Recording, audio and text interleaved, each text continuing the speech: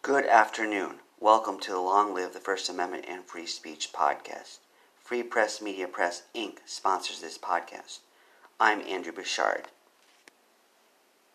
In the obscenity cases I've read from the Supreme Court, they've ruled that obscenity is an exception to the First Amendment. And in one state court I read, State v. Davidson, Minnesota Supreme Court ruled that obscenity, like in the federal cases, is also an exception to the freedom of speech in Minnesota. In State versus Davidson, they looked at other states and saw that other states, except for one, excluded obscenity from freedom of speech protections. So I look at the Texas Constitution. I've read cases in which the Texas courts ruled obscenity statutes were valid. So what do we think about this? Can we find a hole? I certainly intend to. The Texas Constitution, like the United States Constitution, starts with a Bill of Rights.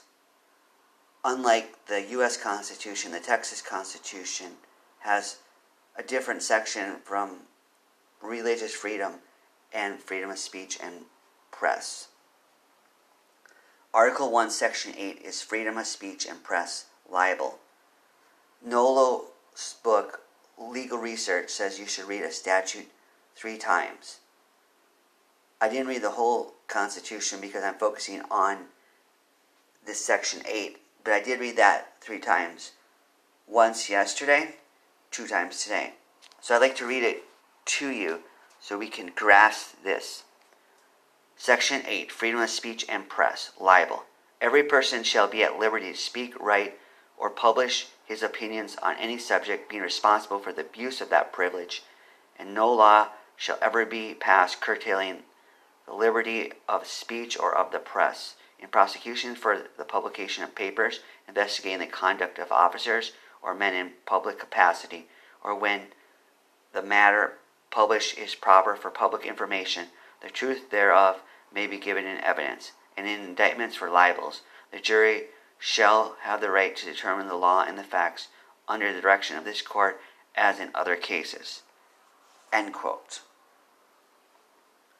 In State v. Davidson, they were trying to, at least the defendants were trying to say they never intended, the Minnesota Constitution never intended to exclude to exclude obscenity from protection. And also in the case United States v. 37 photographs, a dissenting opinion from Justice Black argued that the First Amendment should be taken literally and there's no exception for coverage of obscenity, unlike people have ruled before. Also in the case United States versus 12mm reel, it's whatever it is, Justice Douglas argued that when the United States Constitution was founded, it was during a time when people were not prudish. He called it a robust, not prudish age. And he thought, therefore, that meant the Constitution should protect obscenity.